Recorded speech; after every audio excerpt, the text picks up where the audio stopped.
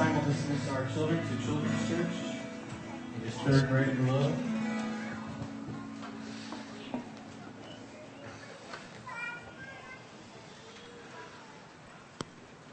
Singing these Christmas songs makes me hopefully get in the spirit, and hopefully you as well. Always looking forward to Christmas Eve at Omaha Bible Church. It also reminded me of what I heard throughout the house yesterday as I was working, doing other things. I heard little kids saying, "I can't believe we lost Jesus." And then I would hear it again, "I can't believe we lost Jesus." There's a context. The context is they're decorating Christmas tree, all the things getting set up. And I found out later why they said, "I can't believe we lost Jesus," because my mom had this, made out of olive wood nativity, super fancy, super nice. She probably bought it when she was in Jerusalem, the first time she was there, when they get you to buy things you shouldn't buy for way too much money. And anyway, they trick you into believing that it's the same wood that Jesus would have touched. And I digress. So it's a super nice nativity, and it's in our living room. It's all set up, and there's no Jesus. I can't believe we lost Jesus. So, yeah, if you come and visit our house, you'll come in the living room and you'll see a super nice, fancy nativity. Just one problem. And it wasn't my planned sermon introduction this morning, but it actually serves as a good sermon introduction. Because so many times our Christian living ends up being a Christless kind of Christian living, and it spells trouble. It doesn't make any sense for you to try to live the Christian life apart from Christ, apart from the gospel of Christ, and yet it's something that we try to do time and time again. And it's as ridiculous as a Jesus-less nativity.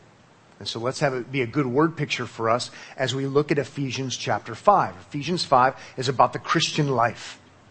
Okay? It's about what you're supposed to do. It's what you're, do these things, don't do these things. And it's not talking to unbelievers, it's talking to believers.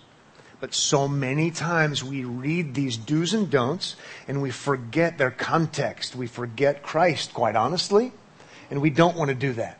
Okay? So remember, as we're doing this overview of Ephesians, remember that we're just doing a chapter a week. We're looking at the big picture. But in one sense, we shouldn't be doing a chapter a week. We should do the whole book in 1 week. Because the first 3 chapters are all about what Christ has done. Okay? It's not a Christless book. It's drenched with Christ. It's all about what He has done. Chapter 2 tells us it's all about what He has done when we were totally undeserving. We were dead in our trespasses and sins, and God makes us alive, but He makes us alive together with Christ. So we have to make sure we keep that in mind. And then we get to chapter 4, and the door turns on the hinge, and now commands. Hardly any commands, if any. It's all what Christ has done. And now chapters 4, 5, and 6, we are almost assaulted with commands. There are so many. Here's how to live. Here's the way to live your Christian life. And we have to make sure we keep both in check, or we're either going to be self-righteous. Oh, yes. Husbands love their wives. I'm good at that. Okay? We're either going to be self-righteous, and we forget that I'm so bad at that on my own that I needed Christ to die for my sins. Or we're going to be not self-righteous, but we're going to be so beat up that we're going to want to give up. Because we're going to know that we're not so good at it. Just using myself as an example. And it's going to so beat me up, and I'm going to feel like a failure because I am a failure when it comes to perfectly doing that. I've got to remember, in Christ, Christ paid for my failures. Christ not only died for me, He was raised for me, and I'm united to Christ, and so I'm not enslaved to sin anymore. And now, by God's grace, also by the power of the Spirit, I actually can do things I'm supposed to do. And so we don't want to fall into the trap of self-righteous, yeah, I'm good at that, but we also don't want to fall into the trap of, I'm such a failure, I'm just going to give up. And just, what's the word for it? Just just give up and be completely frustrated and overwhelmed and just give in. A book like Ephesians helps us to see Christianity and the Christian life in the good and right and balanced way. You're not good at these things. That's why you need a Savior. You're not good at doing the right thing. And it's not just husbands and wives. It's also morality. It's one another's. It's all the things we're supposed to do in love. We're not good at them. Christ dies for us. Christ is raised for us. We've been given the Spirit. We've been given the right direction.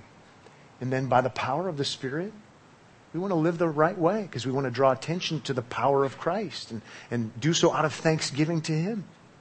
So Ephesians is awesome because it puts it all together. But I have to keep reminding myself and reminding you it's meant to all be together. Okay? Ready? We're going to hear some good ones today.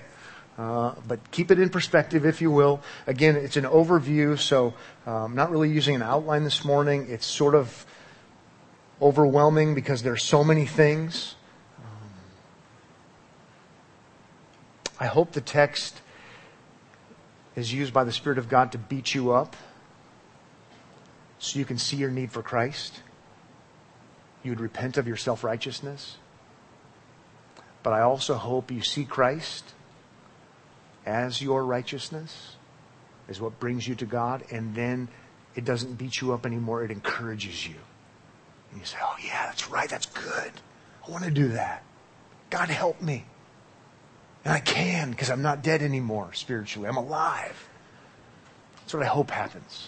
So, assaulted, shown Christ, reminded of Christ, and then encouraged is what hopefully should happen here.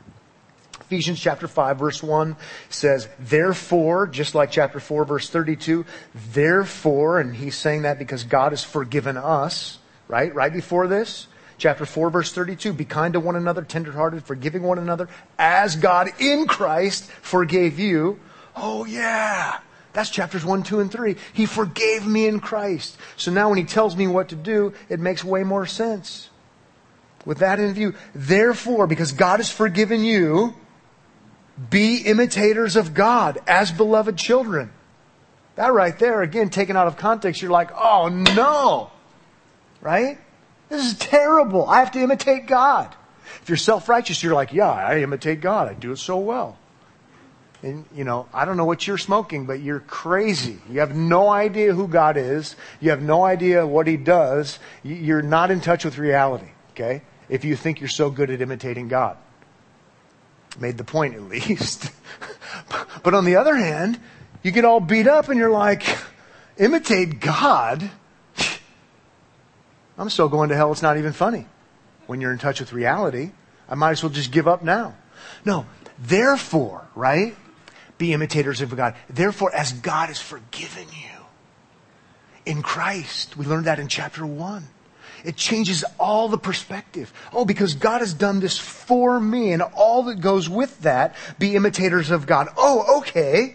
Not for salvation, but because of salvation. As beloved children. See, I'm not reading into this. He's telling us that's what he means, even if he's using shorthand. As beloved children. How did we become beloved children? We were children of wrath in chapter 2. We became beloved children only because of the grace of God by the power of God. Chapter 1 and chapter 2. He's bringing it all together. It's fascinating. It's amazing. It's encouraging. And walk or conduct yourself. Look at verse 2. This is how you live your life. Walk in love as Christ loved us and gave Himself up for us. Oh yeah, He did do that. I want to imitate that. A fragrant offering and sacrifice to God. Oh yeah, this is honoring to God to do this. He caused me to have a new life. It would be honoring for me toward Him to live like I have new life. This is what I want to do. This is just keeping Christ at the forefront, reminding us the right response to the gospel is to want to please God. I mean, when I looked at the opening 2 verses, I wrote down for my own heart, this is number 1, right. Number 2, helpful to others. Number 3, the right response to the gospel. Number 4, pleasing to God. It's like, all right. Think of the practicality of that.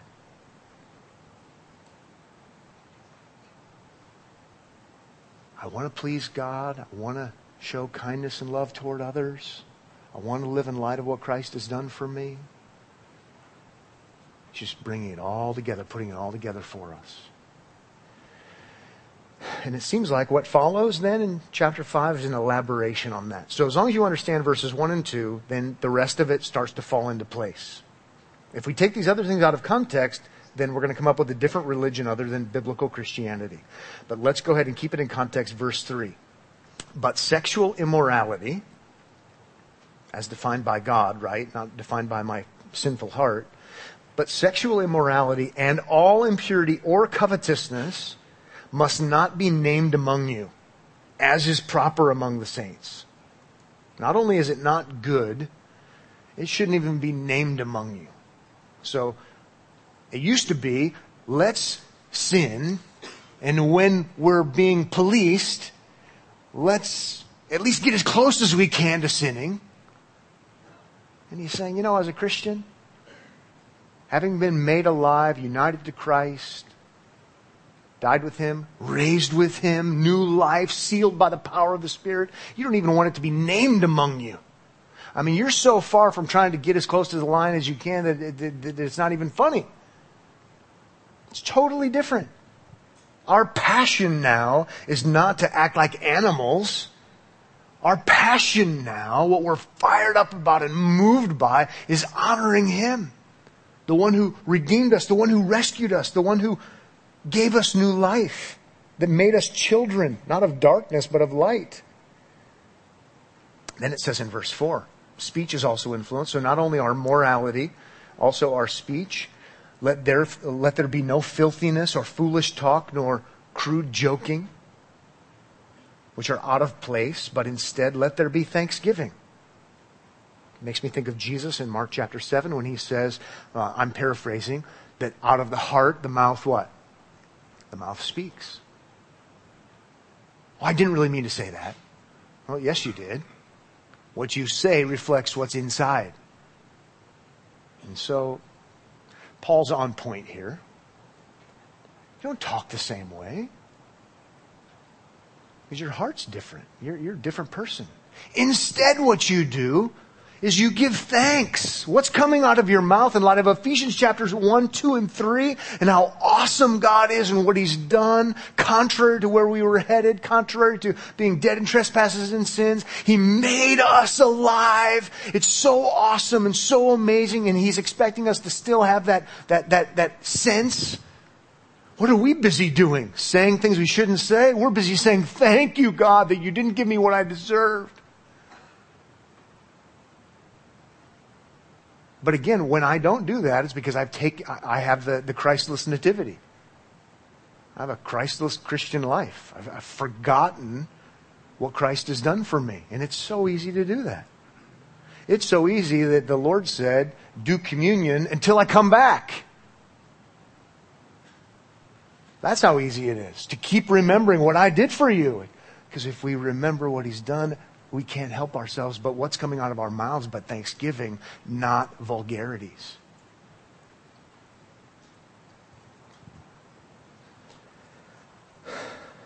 We're never going to get done with this.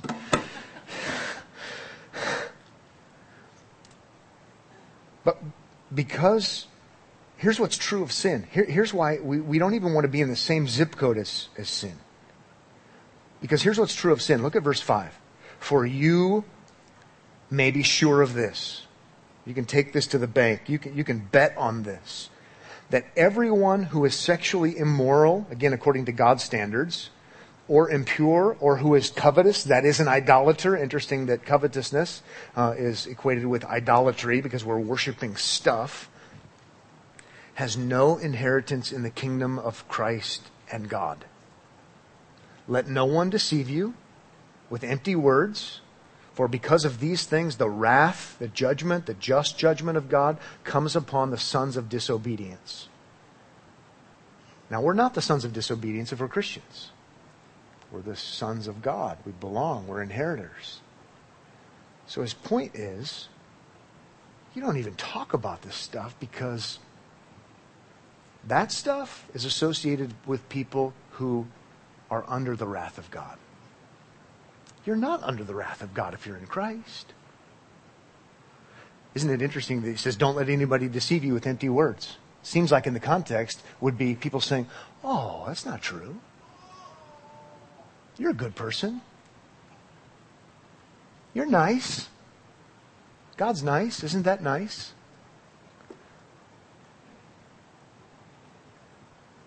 Everything's going to be okay. To each his own. Don't let anybody deceive you with empty words. No inheritance in the kingdom of Christ. Now again, taken alone, given our hearts, we're all smoked. We don't want to go self-righteous. Yeah, I'm not immoral. You haven't read the Bible very closely. Specifically the words of Jesus. Or we go over here and we're like, defeated. Forget it. He's saying, if you're in Christ, you've been made alive together with Him. Don't live like that hasn't happened. Don't live like people who are going to hell if you're not going to hell. It doesn't make any sense. It's crazy. Verse 7, therefore do not become partakers with them. That's idiotic. That's nonsensical.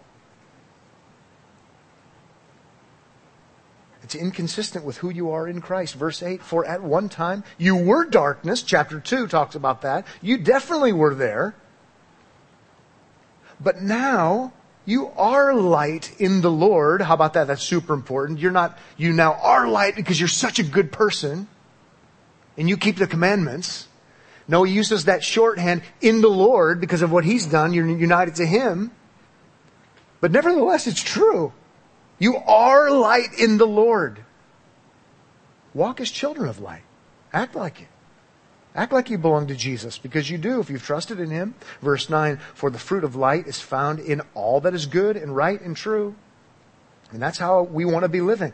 We want to be living good lives. We want to be living lives that are characterized by rightness and trueness. Again, you put that in the wrong place, you're a legalist, a self-righteous legalist. You put it in the right place, you say, yeah, this is the fruit of Christian living. I want to do that. Make sure that we understand in Christianity, biblical Christianity, there's most definitely a place for good works. You just don't want to put it in the wrong place or it's a different religion. But you do want to have a place for it. But it comes because you've been united to Christ. It comes by the power of the Spirit. It comes out of a heart of thanksgiving and gratitude. We're seeing all of those things in our book, Ephesians. It's not just because of the power of the Spirit. It's not just because of gratitude. It's not just... There's all of those great realities. Because we're in Christ, we have been given the Spirit, causes thanksgiving, wants us to do the right thing.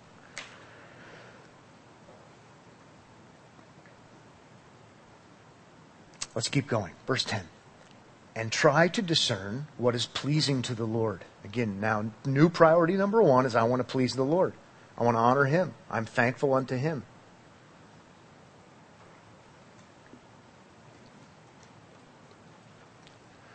Please consider the change of disposition.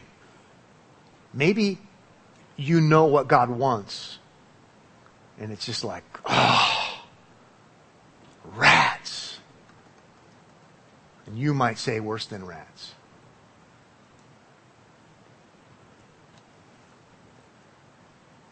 New creature in Christ? How would this best please the Lord? And you say, where does that come from? Positive self-talk? No. It comes from a real place. It comes from Ephesians 1, 2, and 3. Because of the work of Christ for you. It stems from reality. The real work of Christ for you. How can I please the Lord? How can I do that? I want to do that. That's just what's right. It's what's normal.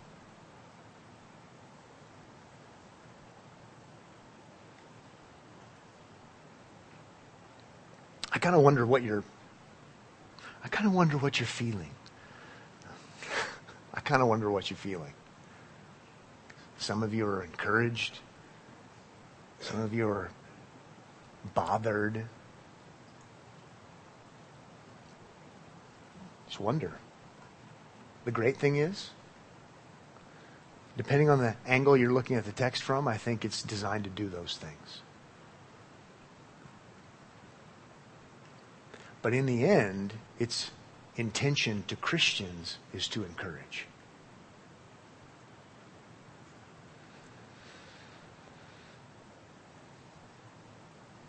So then verse 12 says, no, we need verse 11, right? Take no part in the fruitful works of darkness, but instead expose them. Now, it doesn't seem like this is a call for all Christians to start an exposed darkness ministry.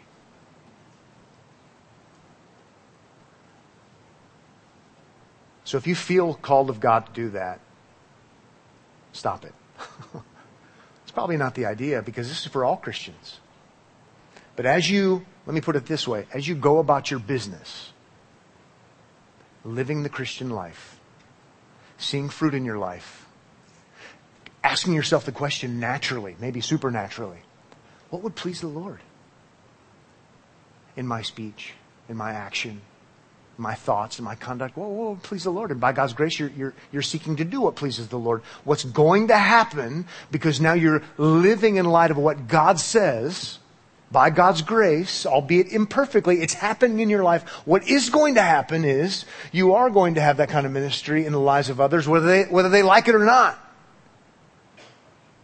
Because it exposes darkness. It's not evangelism. That's important too. Maybe it creates opportunities for evangelism. It may just create hatred.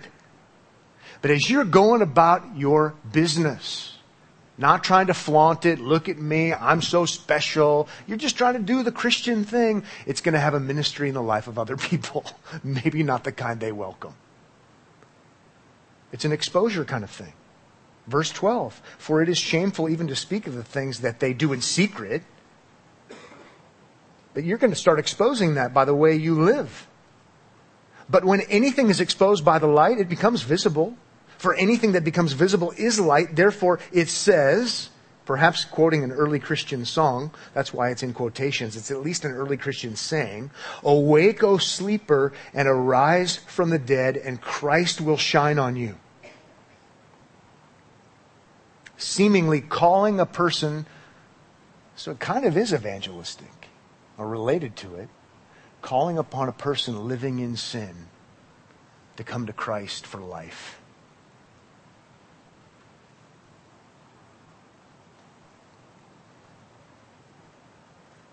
Awake, O sleeper, and arise from the dead, and Christ will shine on you.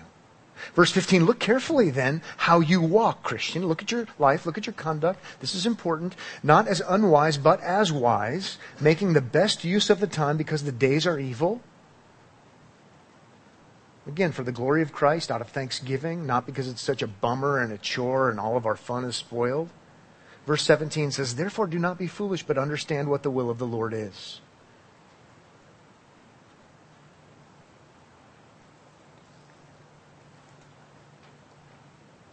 Start living this way.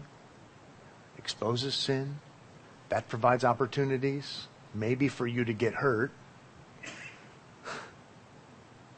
But better yet, it provides opportunities for you to then call people to not be like you because you're so good, but to call people to trust in Christ because He's so gracious.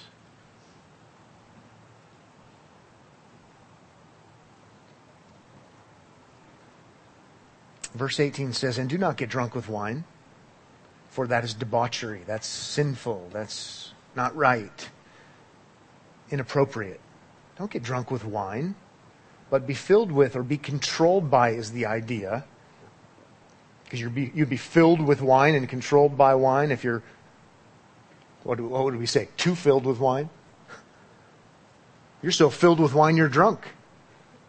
For that is debauchery. That's not right.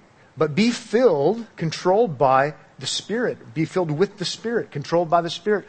How about this? Someone has put it this way, and I'll borrow from them. Both are unnatural states.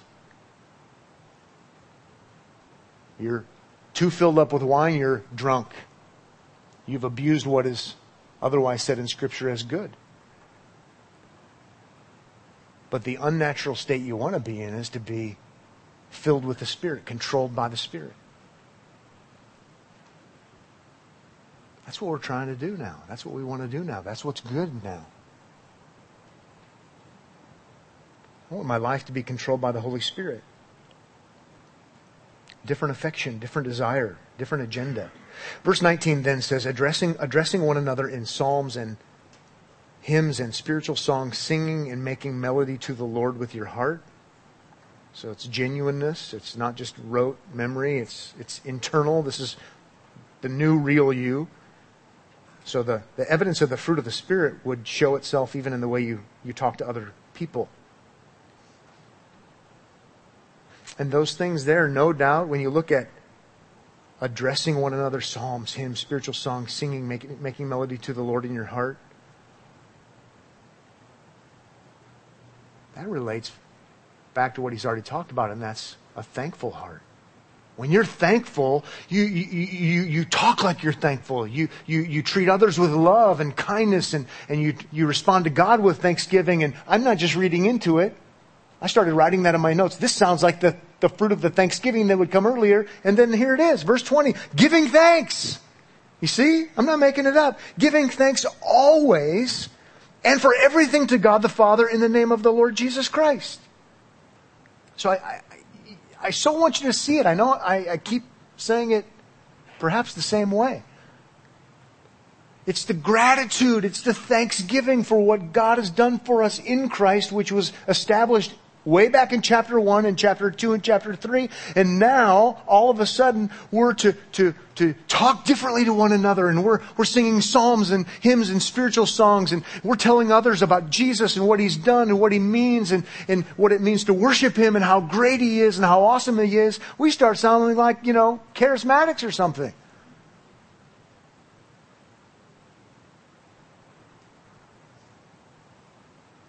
Because we're thankful.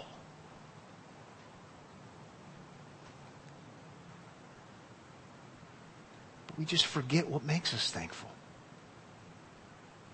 He's reminding us what makes us thankful. In the name of our Lord Jesus Christ, this happens. Again, reminding us to run back to the first 3 chapters.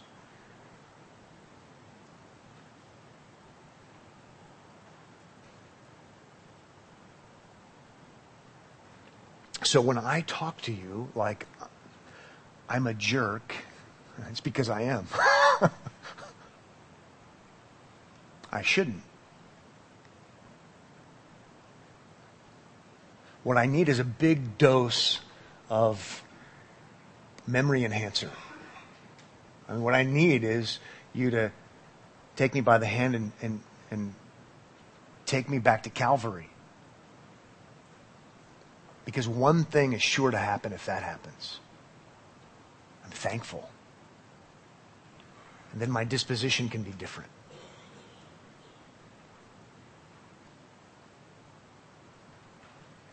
And then we start talking appropriately to one another. But when he says psalms and hymns and spiritual songs, sing to one another, it's a few ratchets above merely appropriate speech. And there's joy involved. There's excitement involved. There's praise involved.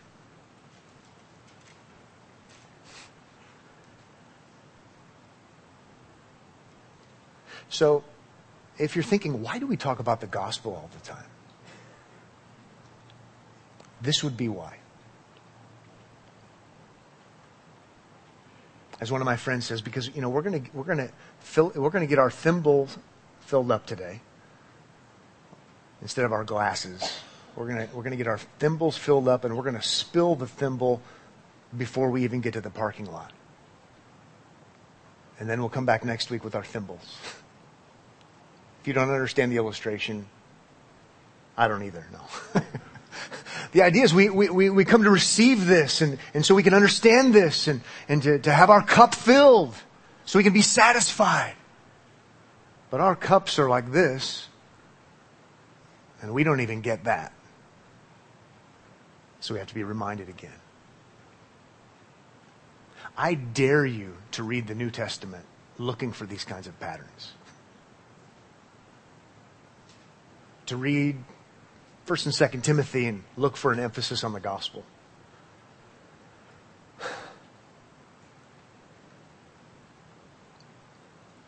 It's all over the place. Because now we're ready to hear what we might not otherwise want to hear. So I'll read it super fast.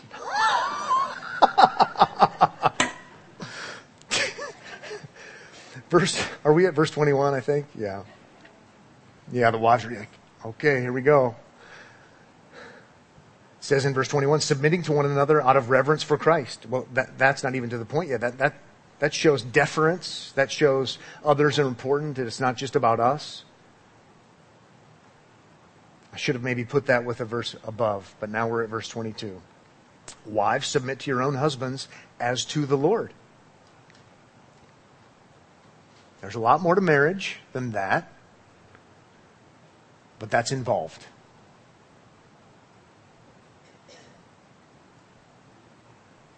Co-heirs, equal, uniquely gifted, both of you, one in Christ, all of those things can and should be said.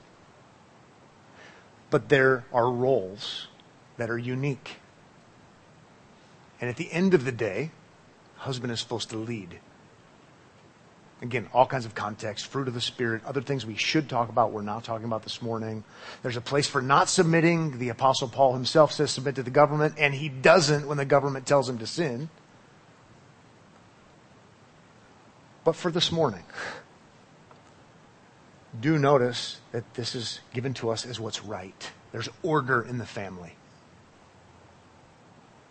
Wives, submit to your own husbands as to the Lord. Self-righteous wives, there are none here today, I know. I'm good at that. I do that. I don't even need Jesus to do that. You don't get it. I'd love to talk to your husband. Right? Or the defeated wife who only hears that as naked law. We're defeated. I'm so not good at that. Throw in the towel. The Christian wife is meant to see this in context, to see Christ having done everything right for her, resting in Him, united to Him by faith, resurrected life, Holy Spirit also. You know, I can work on that out of gratitude, out of thanksgiving, because it's right, it's good. I have a new desire. I'm thankful unto the Lord what He's done, and I've learned about it in the first 3 chapters. And so, you know what? This is good. I'm going to focus on this. I want to please the Lord and do this. See the difference? Verse 23, for the husband is the head of the wife, even as Christ is the head of the church, His body, and is Himself its Savior. Now as the church submits to Christ, so also wives submit in everything to their husbands. Super easy to understand.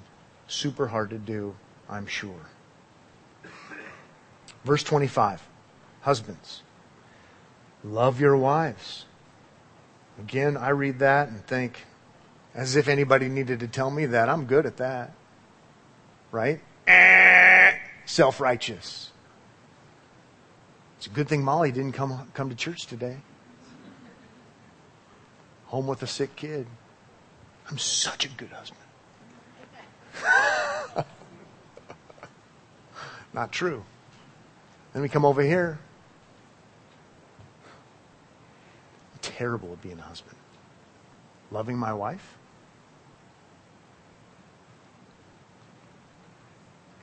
Right?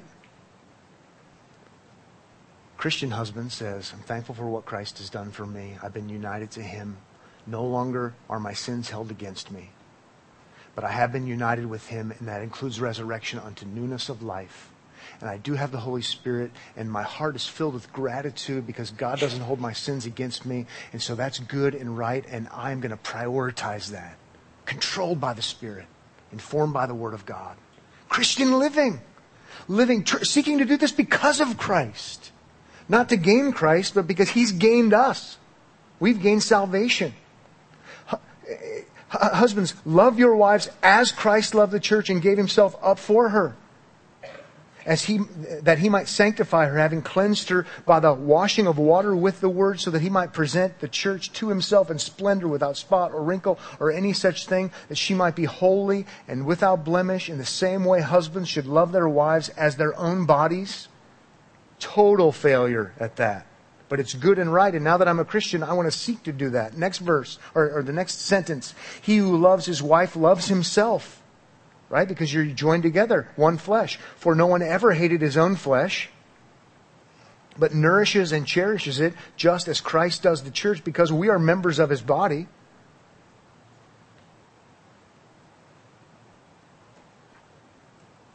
Therefore a man shall leave his father and mother and hold fast to his wife, and the two shall become one flesh. This mystery is profound, and I am saying that it refers to Christ and the church. That's really what the point is here. That's really what's happened here. We're to learn about the work of Christ from marriage and marital roles and what Christ has done. Then he says in verse 33, however, let each one of you love his wife as himself, and let the wife see that she respects her husband.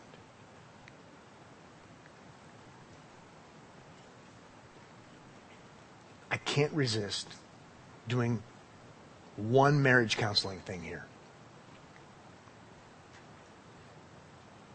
And that is, please notice, husbands and wives, and I know not everyone here is married, so you can pray for the married people. If you're single, we're thankful for single people.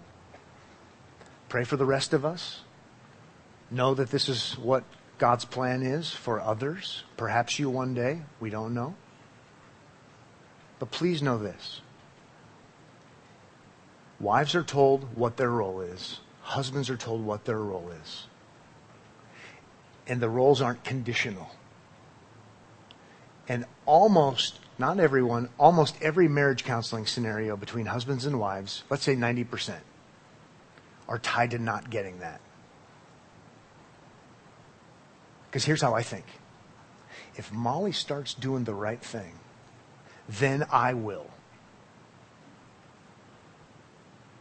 Or Molly thinks, if Pat starts doing the right thing, or if he does it the way I think he should do it, then I'll start.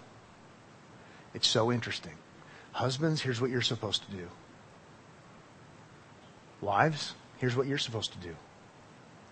Now, in talking to husbands and wives, I'd like to put them in separate rooms and get them to focus on what they're supposed to do. Yeah, but my husband. No, this is what you're supposed to do. Yeah, but my wife. No, that's what you're supposed to do. Now, we obviously want to work together, and there needs to be growth in both lives. But let's make sure we remember that. My wife could be, I don't even want to say, the worst person on the planet. I'm called to love my wife as Christ loved the church. Let's remember that when Christ loved the church and gave Himself up for her, we weren't good. We weren't lovely. We were God's enemies. My wife could be my virtual enemy. Praise God, she's not. She's my best friend. But she could be. Husbands, love your wives as Christ loved the church. We boast that we're not Arminians. We're not Pelagians. We're not semi-Pelagians that says, God saw that we were so good, He had Jesus die for us. We pride ourselves at Omaha Bible Church at not believing bad theology. We say, while we were enemies, because that's what Romans says, Christ died for us. Husbands, make sure your theology carries over into your reading of Ephesians chapter 5.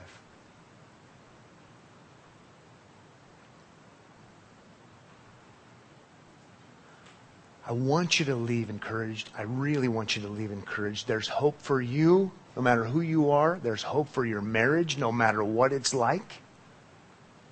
Because in the end, ultimately, sure hope is found in Christ. We have to remember that. We have to keep that in mind.